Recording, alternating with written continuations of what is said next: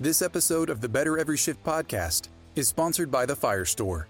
Learn more about getting the gear you need at prices you can afford by visiting thefirestore.com.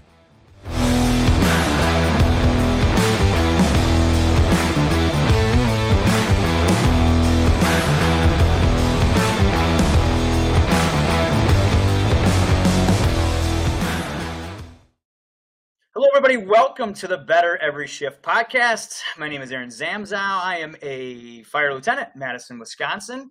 I'm also a writer for Fire Rescue One, and there's my editor-in-chief, my captain, the real brains behind this podcast, Janelle Fosquet. Janelle, how are you doing today? I am doing great, Aaron. How are you? I'm great. I'm very excited to learn a little bit more today from our guest, who is Chief Randall Hanifen, who is actually not only a chief, but a doctor, very smart, educated man, and he's here to talk about some engineering and about the Institute of Fire Engineers and some of the things that he's been involved with. Chief, thanks for joining us. How you doing today? Hi, Aaron. Thanks for having me on. Doing great today. A little rainy outside here in the Cincinnati, Ohio area, but take some of the good with some of the bad weather. So how about yourself and Janelle? I'm good. I'm actually in Ohio. I'm doing some speaking in person. And, I love these rainy days because they're perfect for learning. They're perfect to dive into something that you maybe don't know a lot about, which I don't know a lot about the Institute of Fire Engineers, but you are the president of the Institution of Fire Engineers here in the USA branch. You're the Assistant Chief of Operations for Westchester, Ohio Fire Department. You served as an instructor with the National Fire Academy. You're Associate Professor for the American Public University. You're Chair of the IFC's Company Officer Section. You previously served as a task force leader for FEMA's IFE-USA Task Force 1. Man, you've studied a lot on fire and EMS administration, disaster planning, grant writing, management. You have your PhD, doctor, in executive management of Homeland Security. So you're bringing the show's IQ, at least on the host side, up quite a bit. So first, let me ask, are you an engineer then? Very good question. We often get that because we're the Institution of Fire Engineers. Worldwide, the engineering community is, who is a fire engineer? Well, a fire engineer could be somebody that's an architect that builds the building. They could be somebody that works on the fire protection systems and installs them. They could be a fire investigator. They could be a firefighter. So worldwide, there is not as much division like we find in the United States, where we have our own profession in the fire service and kind of those other architects and engineers, fire protection system installers are in their own profession and they have their own association. So what is an engineer from the IFE standpoint is we're all engineers because we all contribute in some way, whether it's the architect designing the building, the person that puts the fire protection system in it, the person that investigates how the fire happens so that we can write codes to make buildings safer. And then, obviously what we think of day to day in our profession is the person that comes out when everything doesn't go correctly and responds to the fire and puts it out and rescues people and those sorts of things. So we're hoping one day that becomes a little more connected to the United States. But from a United States branch, IFE-USA is about 90% either company or chief fire officers.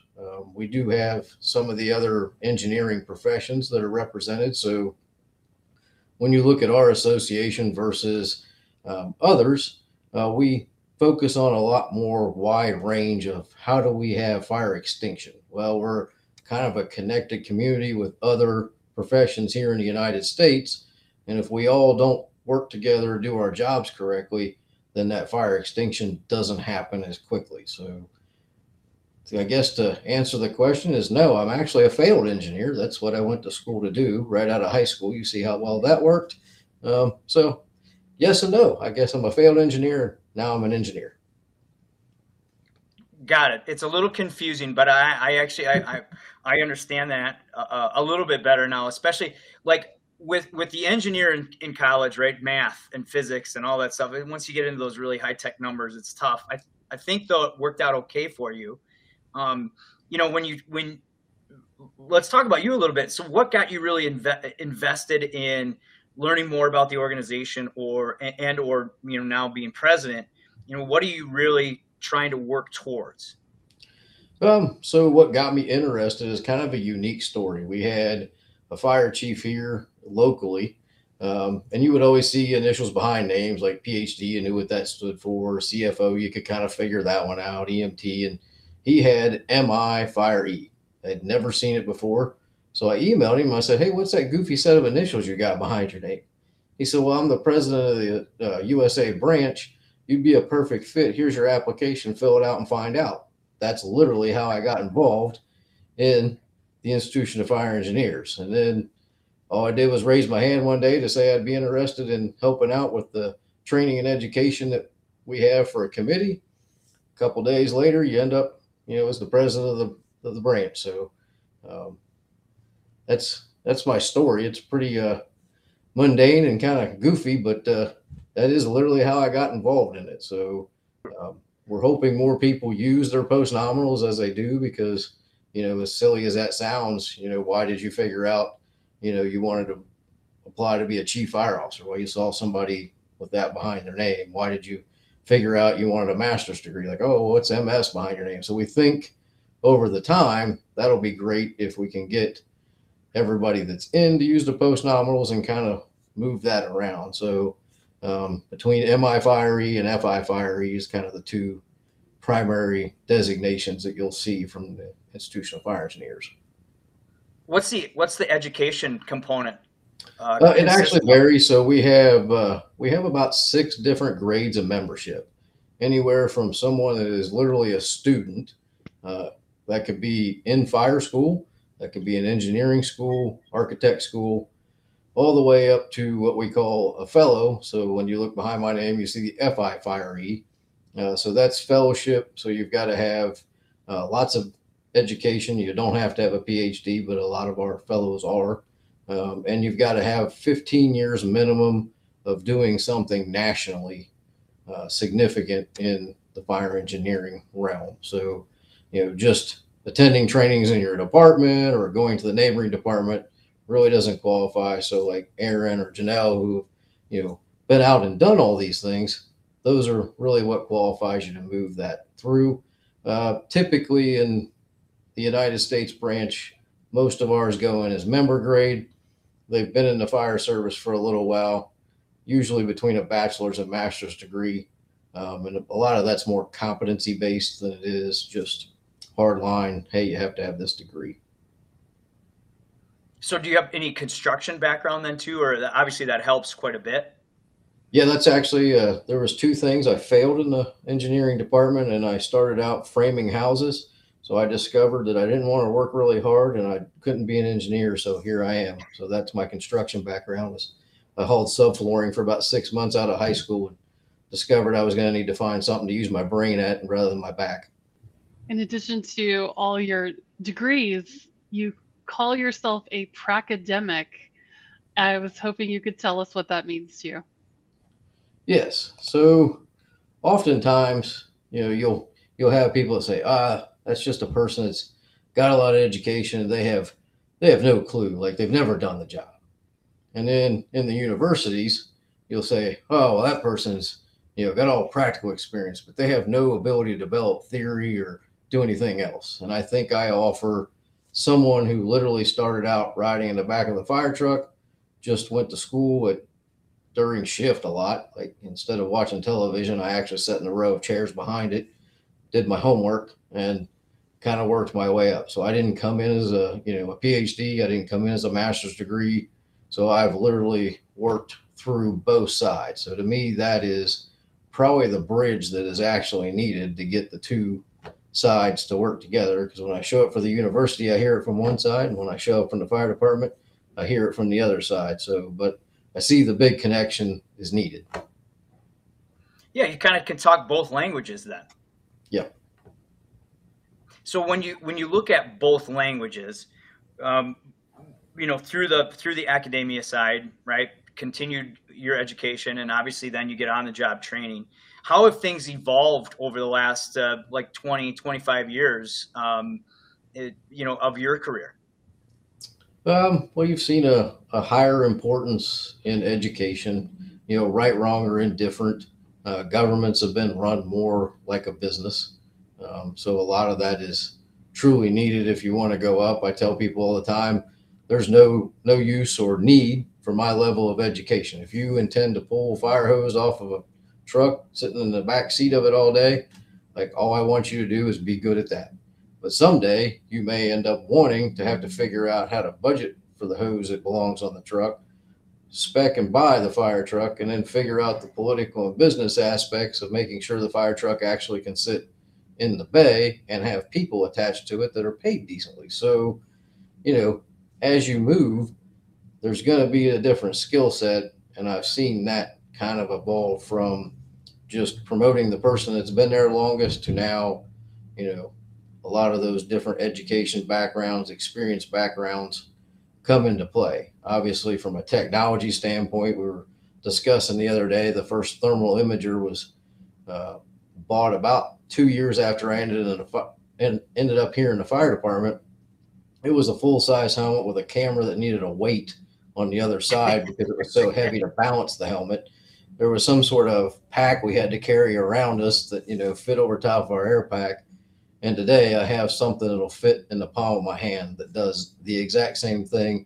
And is so light that we don't even realize we lose them these days. So, you just see the technology that's driven our profession. Now, at the end of the day, all that technology is great, but if we don't have quality people with, good values and good training, all that technology is just taking up a lot of space in our bay, basically. Look at the building construction side too in technology, right? Like, obviously part of your role is you keep up with that side as well, correct? Yeah, obviously we have to. I'm pretty fortunate. When I started here in the fire department in Westchester, a good portion of it was farm fields. In fact, one of the interstate interchanges didn't even exist. It was just literally starting to move dirt. We've now put the 13th 4-story and above hotel off of that same exit. So we've gotten to see the whole community being built, and it's kind of unique. You go learn from, the people in New York, and they talk about, building construction and how they fight fires. And then you look at how we're building buildings and you're thinking, well, I couldn't be in that for 2 hours. I actually can't be in that for about 10 minutes before it's designed to come down. And it's heavily relying on a sprinkler system. We've given a lot of credit, and we probably should, to putting those fire protection systems in, sprinkler systems in. And in a trade-off, we've allowed, a lot taller wood buildings. We've allowed a lot smaller dimensional lumber. The sprinkler systems were designed all on schedules when we first started. Now it's all very hydraulically designed, and one small error anywhere can really, add up to a disaster. So as we've seen those buildings shift, we have to understand how we interact with the building, and we have to kind of understand that from a builder standpoint, they almost look at them as disposable. So, that kind of changes our mindset as we start working inside of some of these buildings. So, yeah.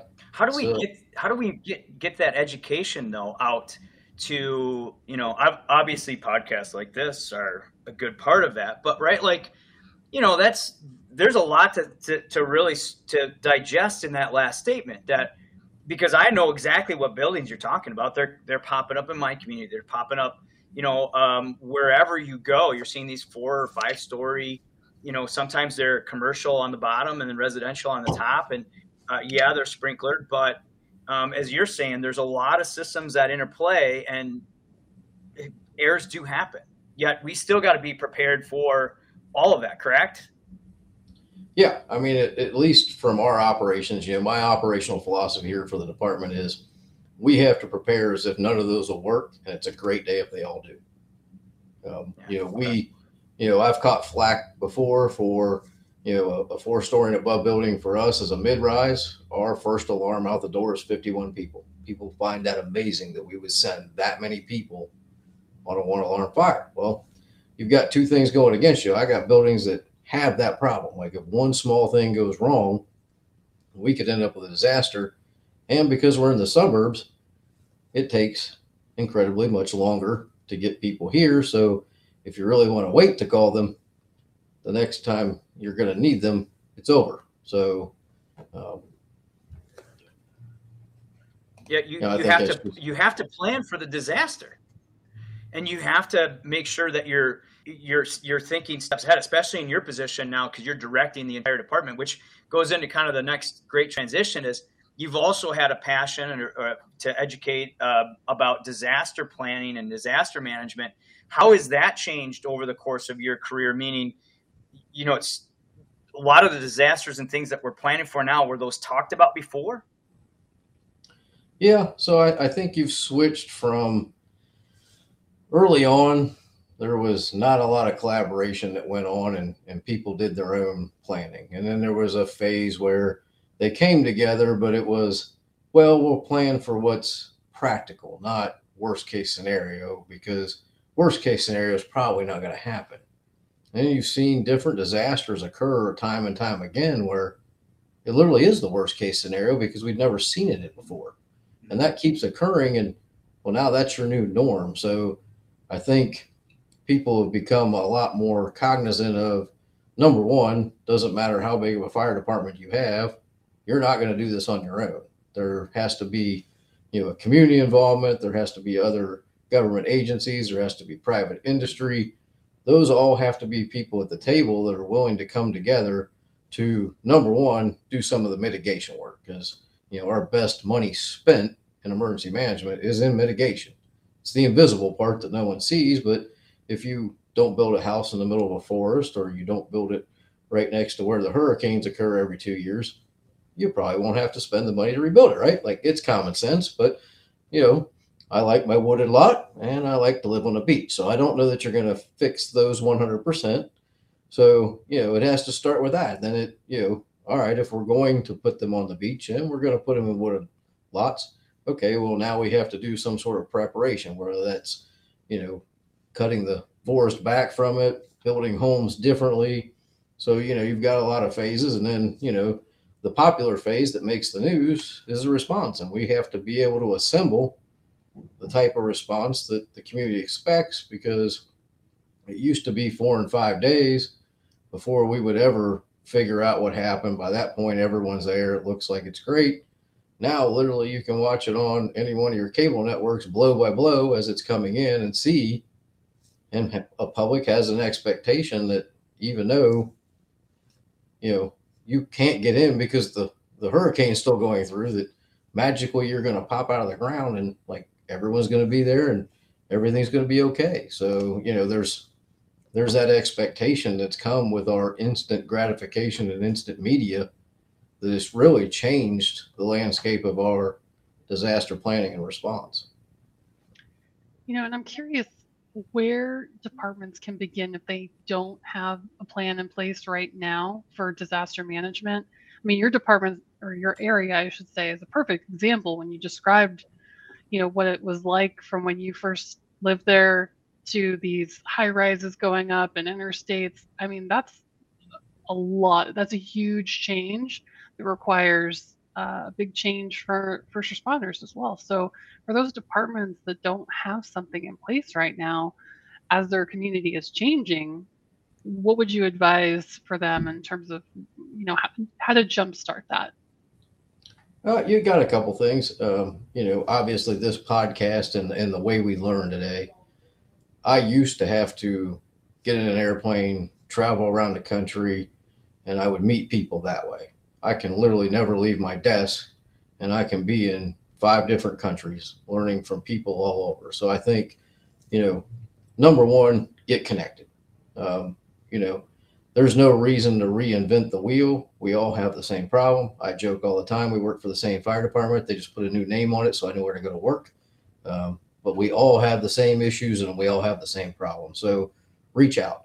If you were to call me and ask for our emergency operations plan, other than the stuff that's, super secret that we have to take out, I would happily send you the whole thing.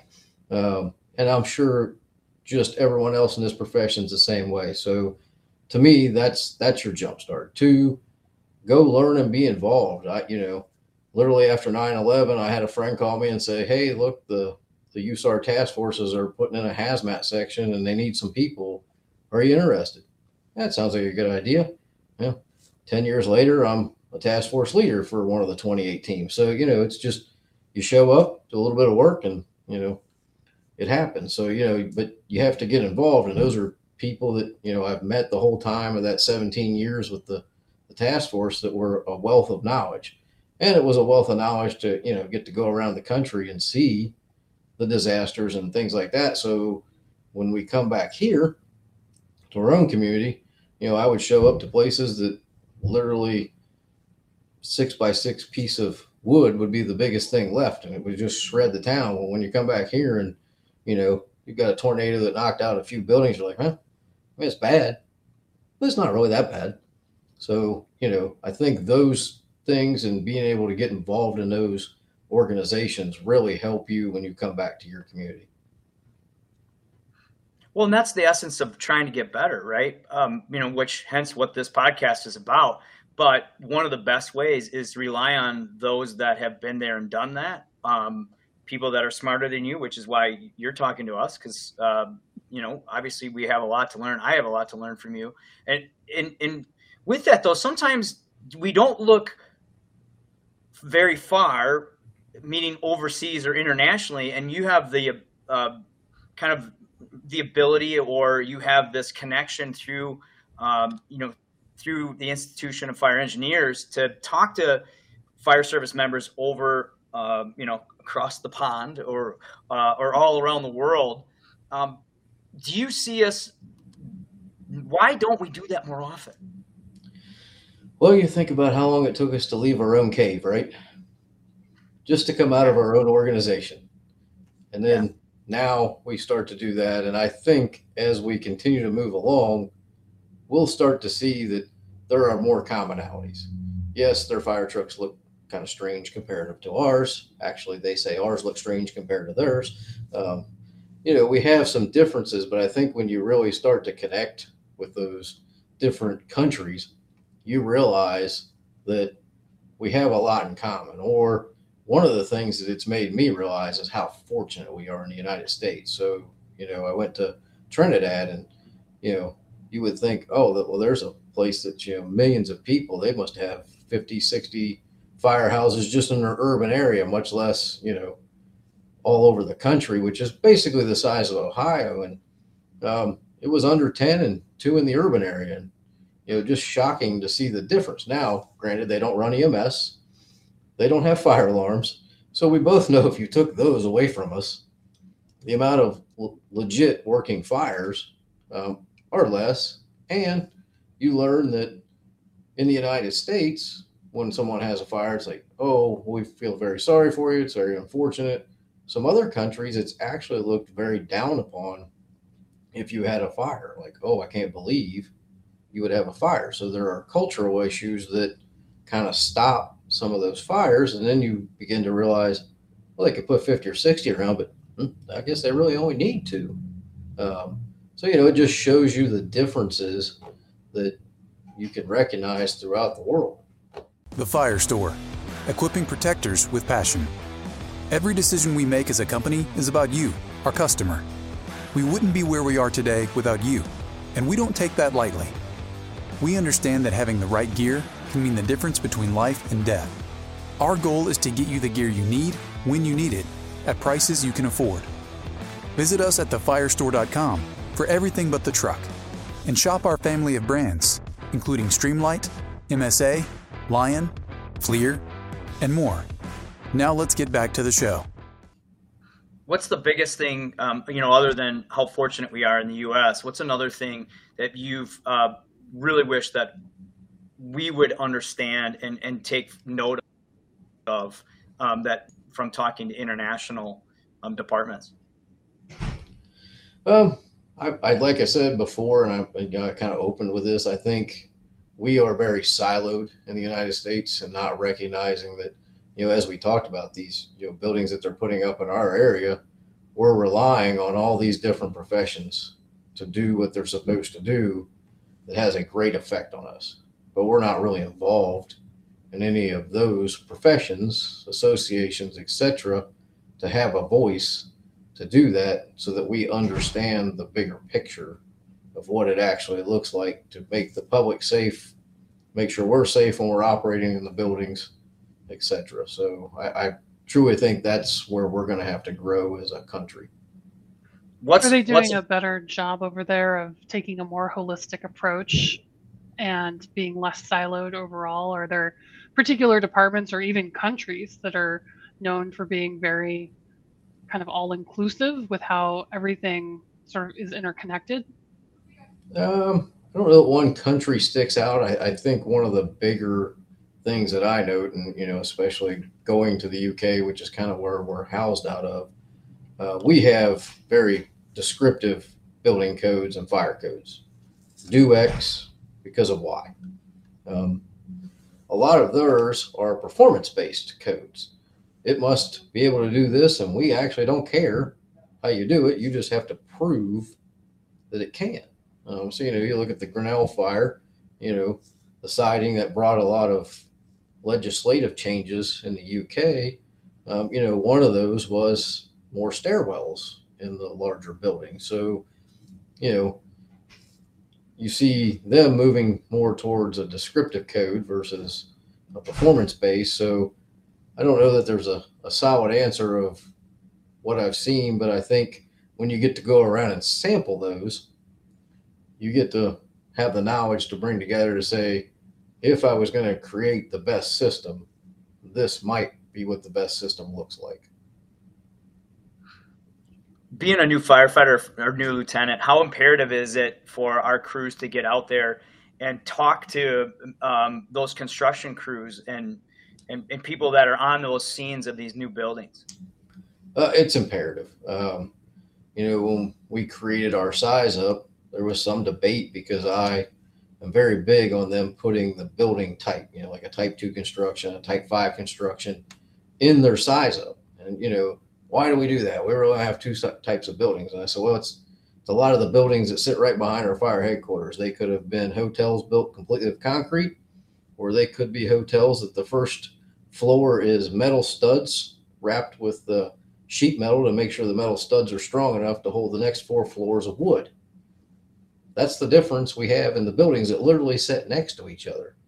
And when they're done, we don't know which one they are. If you didn't see that go up, operating in one that's, a full, fire protected concrete building is a whole different strategy and tactics than one that is 4 floors of wood being held up by a couple pieces of metal underneath of it that hopefully will be there when we go in the building. So I think, you have to know your district. I always thought when I was the company officer that like my battalion chief knew everything. Oh man, he knows everything. He's in the outside of the building. Like he's been here longer.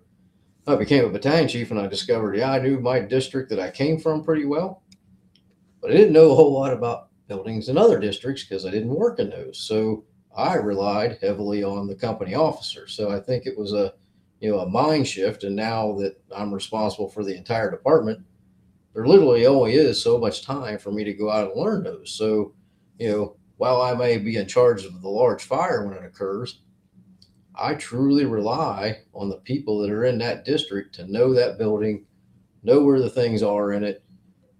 I can only dig out a pre-plan so fast and figure that out. But if that first due company officer knows where his fire department connection is, knows where the standpipe connections are, all those things so that they can make those things work, I hopefully will never be in charge of the fire because it'll be put out and our battalion chief will, be in charge of it and it'll be over before I get there. So, to me, that company officer is the backbone of the fire department. And they really set the tone for what goes on in their district. Yeah. So understanding that district is imperative. We had a story with Chief Lieb from FDNY on one of his first calls as a company officer, as battalion chief. He said it was a alarm call, and it's one that stood with me being a new officer. And it really goes along with your point is, his battalion chief, it was a 3 o'clock alarm call at 3 o'clock in the morning. His chief on the radio, said, "Hey, Lieutenant, how many stories are you in right now? How many stories was that building?" Because we have a tendency to, I've been to this building, a couple of times, or it's an alarm call. And, just being more aware of building construction as you enter buildings, as they're being built, is what you're saying there too, Chief, is imperative, because they really don't look any different now. And it's scary in a way. And I asked before about the transition in construction. What other trend do you see in construction that's scary to you for us in the fire service? Well, the tall wood buildings, I mean, we haven't seen how those will perform. It's kind of one of those, they're going to build it as cheap as possible. At the end of the day, the person financing the project that's collecting rent, that had to pay the mortgage on it, they're looking for the greatest difference between the rent collected and the mortgage. So the cheaper they can build that building, and the more rent they can get, that's their profit model. So we have to understand that unless we stand up to try to do that, and I'm sure you're aware, the Builders Association is one of the largest, groups that has some influence. But we have to know how those are changing. So we may not be able to legislatively change it, but we're going to have to operate different in each of those buildings than what we've done in the past. And what they wrote down 20 years ago may not be the same thing. We have to be very diligent as they're building the buildings to get our inspectors out to make sure, if it says we need fire stopping in these areas, that it's actually done correctly, because the entire building is designed around those parameters. And if it didn't even get built correctly, well, it's certainly not going to perform correctly. So, it's all those front end things that we, as the person that's, hey, I just want to make fires, go on EMS runs. Like, it's all those things that get you out to understand how the building's built, how it should perform, and getting you involved early, that are really going to make the difference in a community, especially one that's being built overnight. Well, I was going to ask, how does somebody get involved? Well, so the easiest way to get involved is to go to our webpage, IFE-USA.org, and look at the application, look at the information on there. Obviously, if you're willing and want to, we're happy to answer any questions. A lot of what's on the website's kind of self-explanatory, but we're happy to walk people through that. So if you email the membership link on there, we'll happily work you through it. One of the things we do have that is a nice reciprocity is anybody that's got their chief fire officer. Basically, you fill out a one-page form, because a lot of the CFO qualifications mimic our member grade qualifications. So we have that reciprocity back and forth with the Center for Public Safety Excellence, where if you have your CFO, we basically hand you a one-page application, verify some of that information, and we can move you over into the member grade. And vice versa. If you were to have your member grade, you can take that the other direction. So I think that's the easiest way to get involved. And then really, that's the first part of it. It's great that we have 500 plus members. However, 500 members that do nothing more than just have some initials and association sticker, so to say. We need people to get involved. So we've got committees. Obviously, you can run for the board, all those different things that have to happen in order for this to work. So, obviously join, that's the first thing, and then let's get you involved. All right, Chief, you've given us the how, but I want to hear more of the why. Can you give us the 30-second pitch on why people should join the IFE and the difference they can make? Sure. IFE does basically three things. We are an international organization. We are focused on more than just fire response. So we have, as we talked about, the different disciplines of engineering, and then we have a lot of research based, because we're able to pool internationally. So, you get a much better research base from an international that allows you to go back and put that in your organization. not only that, but it's probably the only association in the U.S. that'll connect you internationally. Um, so that is truly the difference for us versus anyone else. Great. Well, Chief, we appreciate the insight into obviously what you're doing there with the Institution of Fire Engineers from a standpoint of you and your professional development as you've gone through your career. If you had a chance to do it all over, you'd do differently. I don't know that I'd do anything a whole lot differently. You know, I think you look back and think, well, I could have done this before this, or I always say it's kind of unique that I never got to go through the executive fire officer program. The first time I was literally in the executive fire officer program, I was there as a student instructor. So that's something I think I missed early in life. It wasn't a given here in our organization at the time. So I think that's neat. I truly say if you're looking for things, probably the biggest change to my career, or what I've really appreciated the most, was being involved in the different associations and being able to network, whether it was the International Association of Fire Chiefs, whether it was IFE-USA. That connects you to a world of people who are passionate just like you are. Everyone can find at least 4 or 5 people laying around the firehouse that have no interest besides finding 6 a.m. to go home. But that connects you in those associations to people like you that would watch this podcast that want to be better every day. So to me, that is truly what I think is important. No matter what degree you have, no matter what you want to do, get connected. Appreciate all the insight again, as I said, but you're not off the hook yet. We do something called the hot seat, where we throw some a little more personal questions at you, and they come from previous guests. Janelle's mom, of course, is a great contributor to our questions, but they're usually more, just more run and gun kind of things. And Janelle always loves to start with them. She enjoys coming up with them, and then of course I go totally off script. But Janelle, what do you got for us on the hot seat questions? All right, Chief, you've had the opportunity to travel quite extensively. I'm wondering what country really stands out to you as a place that you visited that you really enjoyed visiting? Thus far, I truly enjoy London. To me, it's New York, DC, and LA all wrapped up in one place. It was kind of neat to see.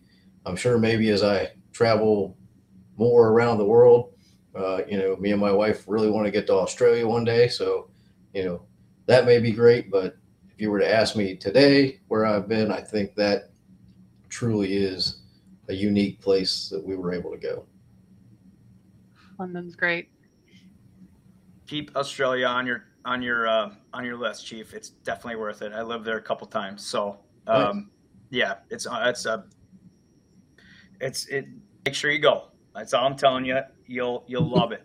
And speaking of love, what is your favorite drill to do for your crews? Probably the favorite drill for my crews is to see them be able to go out and do gear drills. I am very passionate about time out the door. Some of our firefighters around here may not love me because of that, but I can't move the firehouses today. I might be able to in the future. I can't fix when people call in, an actual fire. I've got really 2 time segments that we fully control. One is getting out the door, so that's getting most of your gear on. And the second is our setup time. And that is getting the hose off, getting your mask on, and getting in the door. And those are the 2 things that we control fully that make the difference of whether we rescue somebody or we don't. So any drill, give us an example of one that you kind of do. Do you set the tone for it and then say go, or how do you normally set those up? Well, I'm fortunate I have a training chief that does all that for me on a day-to-day basis. I just kind of get to set the parameters of what we do, but I get out and do that with them. So but yeah, I mean, that's my speech. That's how I set it up. We control 2 time segments in the big picture, from the time the event actually occurs till we're doing something about it. Those are the 2 time segments that we're in full control of. So we should fully be prepared to do them the most efficient and fastest that we can get those done. When I was part of a drill, one of my mentor lieutenants, one day it was raining, and we just sat around and we just tried to mask up, get more efficient at masking up, right? So get your gear on, and then that I've noticed that as well, especially now moving from a firefighter to an officer. You got different things. You got, hey, where's that tick? Where's this? But right, like, and that's what you're saying. Even a simple drill like that, you'd be out there, you'd be loving that part of it. Yeah. All right, Chief, taking a hard pivot here. I want to know, who would you want to play you in a movie of the story of your life?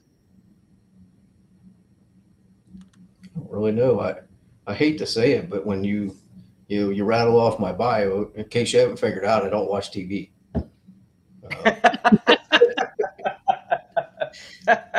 What you're saying is you're not the target audience for this question. Yeah, I'm really not. Like, you could pick anybody and name a name, I wouldn't know who they were anyway. So, I watch the news for 30 minutes a day to make sure I know what's going on in life. But to say I watch movies or sitcoms or no, I truly don't. Let's go with De Niro. All right, perfect. Sounds good. Yeah, or maybe a cross between De Niro and Richard Gere. Maybe, I think, a little bit of both. Maybe The Rock. You got a little Rock in you. You're like, I do know who he is. Yeah, I've seen a couple of his. There we go. There you go. Yeah. I mean, I'm not built anything like him, so I guess that would be an improvement. Well, it's more the attitude you have of The Rock, right? You kind of like intense, quick drills, and I think that's all part of it. I